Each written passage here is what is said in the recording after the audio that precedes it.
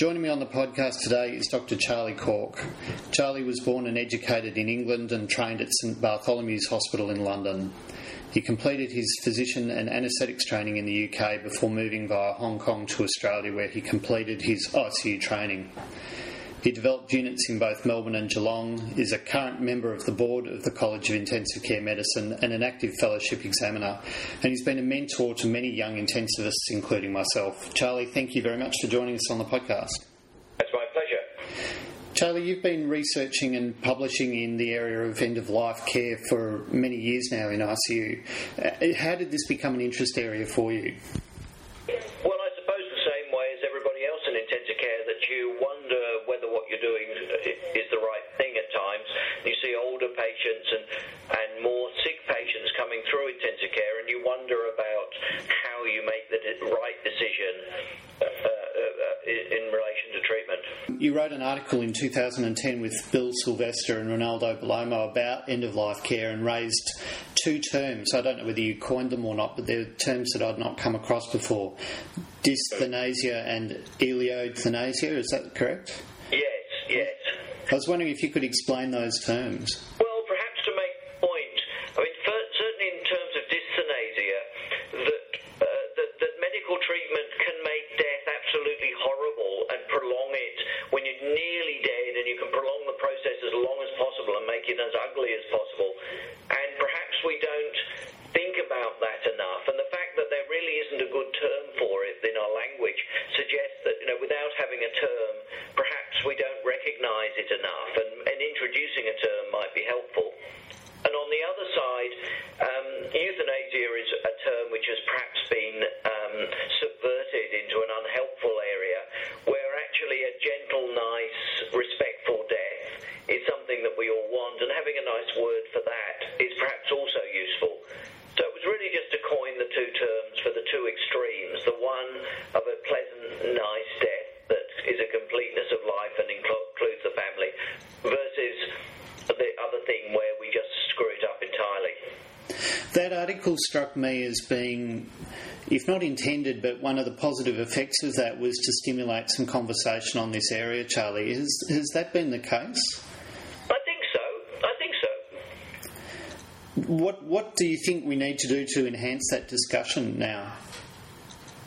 Well, I think we need to move away from the despair about our inability to make decisions at the end of life, both as individuals, as family members, and as doctors, into something where we begin to think about it, we begin to do it in a more effective way and work out effective processes that actually work.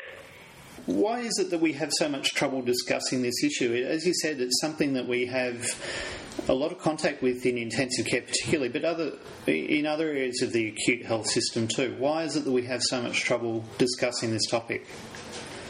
Well, I think death's a difficult topic, and death comes into a number of different areas, including religion and culture and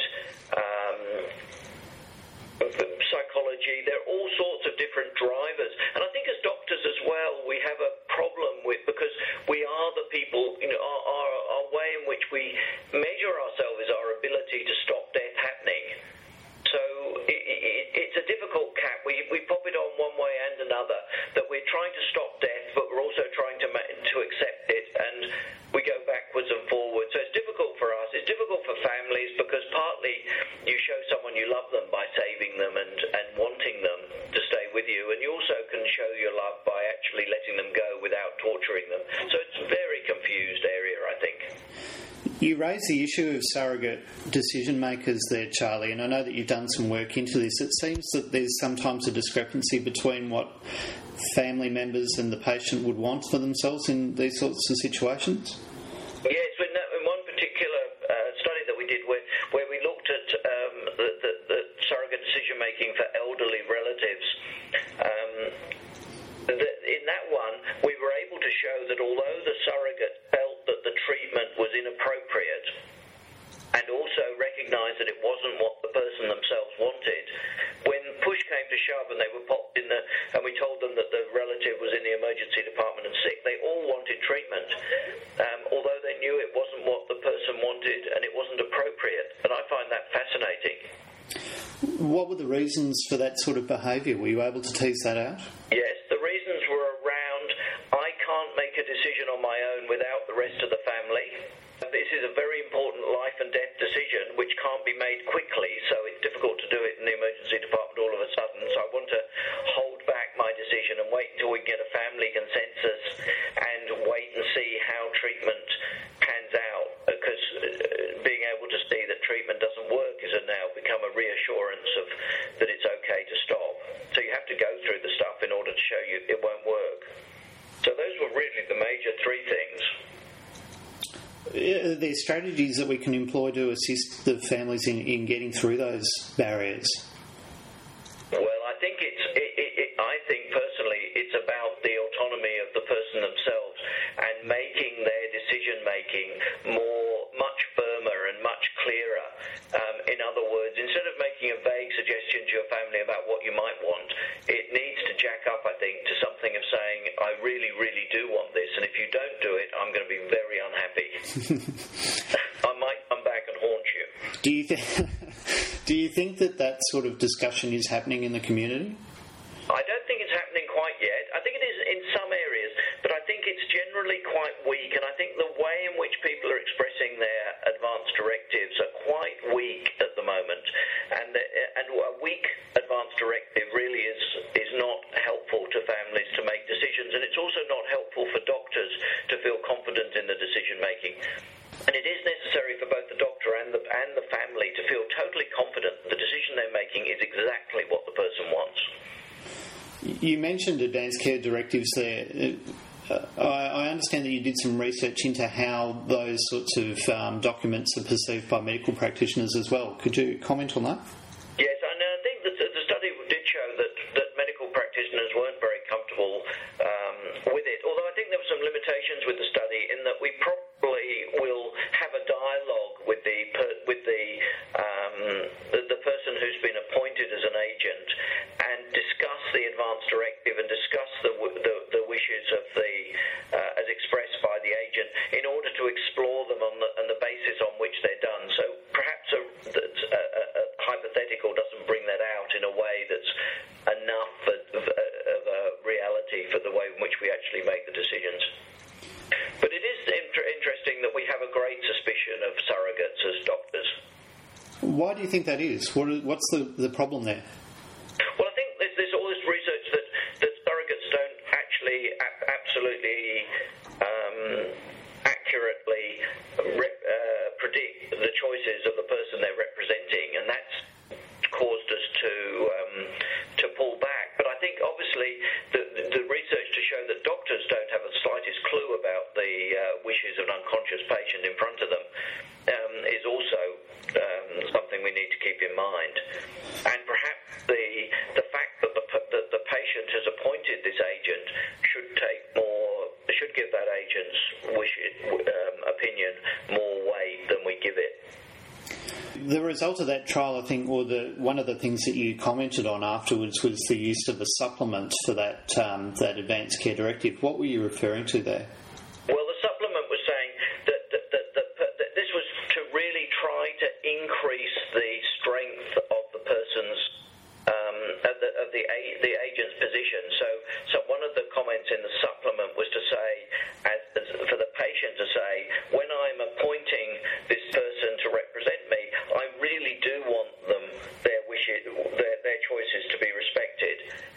And also, another point was, I don't expect them to be a perfect decision maker and to predict exactly what I want, but I think their decision is probably going to be closer than someone I've never met.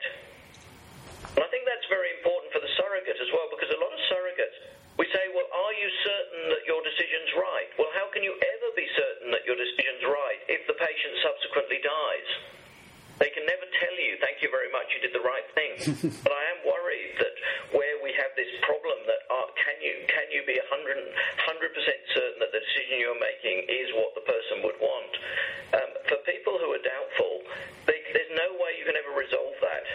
So I think to say, I want you to make a good decision and not focusing on the absolute necessity of that decision being exactly what the person would want, a little bit of doubt and absolving them from guilt if there's a little bit of doubt is very important, I think. It seems to me that the majority of this problem can be solved by early, clear decision-making with the family, but we often find that that's not the case, don't we? And patients arrive in intensive care with an unclear direction on their care. How do we as clinicians overcome that? Well, I think we need to make the process of thinking about it a lot easier, and I think that we need some strategies to do that.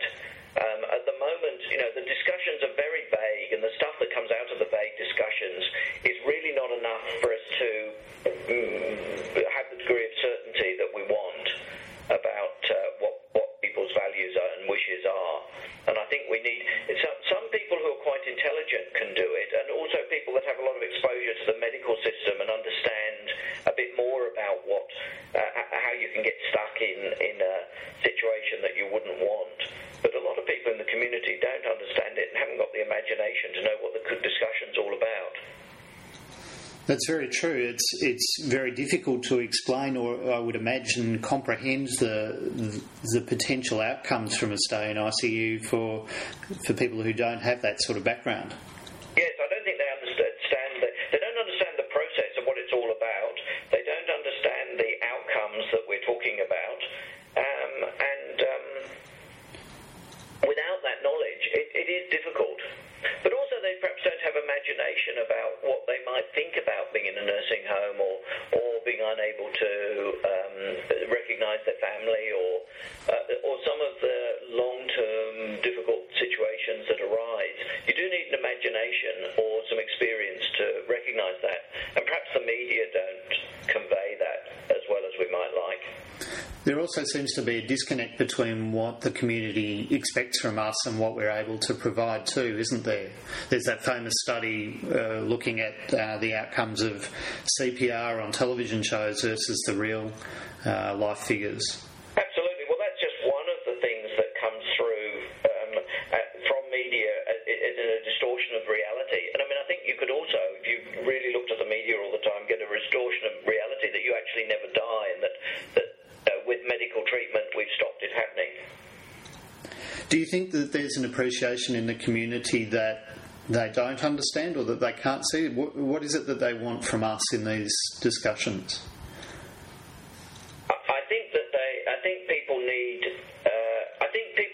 Personally what I think is that they need help to think about the things that are important to them and to express those, because I don't think this is really about individual treatments. I think this is about goals in life and where you are in your journey and what you wouldn't want, places you wouldn't want to go. And I think we'd be careful with the term want. I mean, you wouldn't accept going to. So for me, I wouldn't accept going to a nursing home. I can't see any value in sitting in a nursing home, and I think the frustrations for me would be massively greater than the benefits. And so I've got a fairly clear view personally about that. Now, other people won't share that. They would be able to make the best of it and see value in it. And that's an important difference. And I think that's the sort of thing we need to understand. Now, you've looked at also at the type of advice that patients want from their caregiver, haven't you? Yes. I mean, I've reviewed the literature about giving the doctor giving an opinion, and there's very clear evidence that people who are sick want to know the doctor's opinion. What they actually do with that opinion is variable, but they want to know what it is. I mean, they may want you to lead them. It may be so difficult for them to make a decision that they just want you to tell them what to do, and it takes away the worry about it. They may just want to know what you think in order to sort of match it about what they're thinking and help them to come to a conclusion. And they may just want to know what it is, but put it right in the background, and may sort of just do something completely different, but just want to know where you're at. So, but to say nothing and just list out options, I think is inadequate. I know that you've attempted to address this with the development of a program called When Enough is Enough. Can you tell me what the aims of that program were? The main aim of that program was for junior doctors to get a strategy for how to deal with a patient who was physiologically appalling, but to a conclusion with the patient about what the right thing to do was.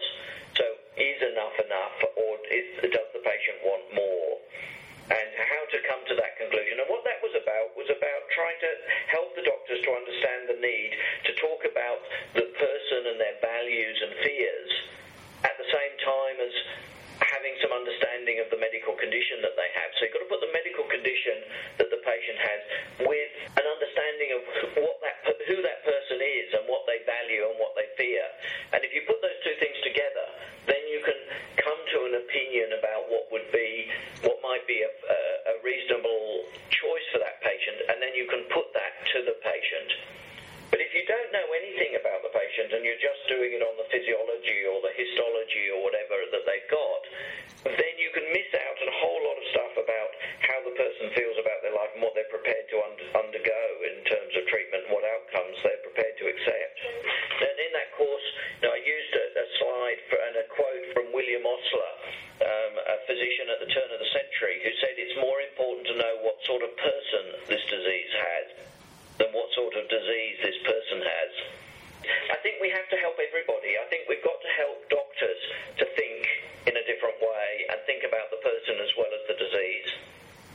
I think we've got to help families to, and certainly agents need much more. I mean, there's no course that helps an agent to do this, and I feel for people that are suddenly dropped in it, particularly when they've just been written down as an agent by their lawyer and they suddenly find that they've actually got to do it and they're negotiating with a neurosurgeon. It's tough. And I think patients themselves need to make their wishes much, much, much clearer, and we need to help them to do that. So there's all sorts of exciting things to do to make this better, and I'm certainly not planning to despair and retire on the basis of this. I'm excited that there's some great things that we can do to make it better. It's wonderful that this conversation is happening, Charlie. It seems that this is something we're probably going to have to deal with more and more. Oh, I'm sure it is. I mean, with the increasing ageing of population and the increasing technology all the time, I think it's absolutely inevitable.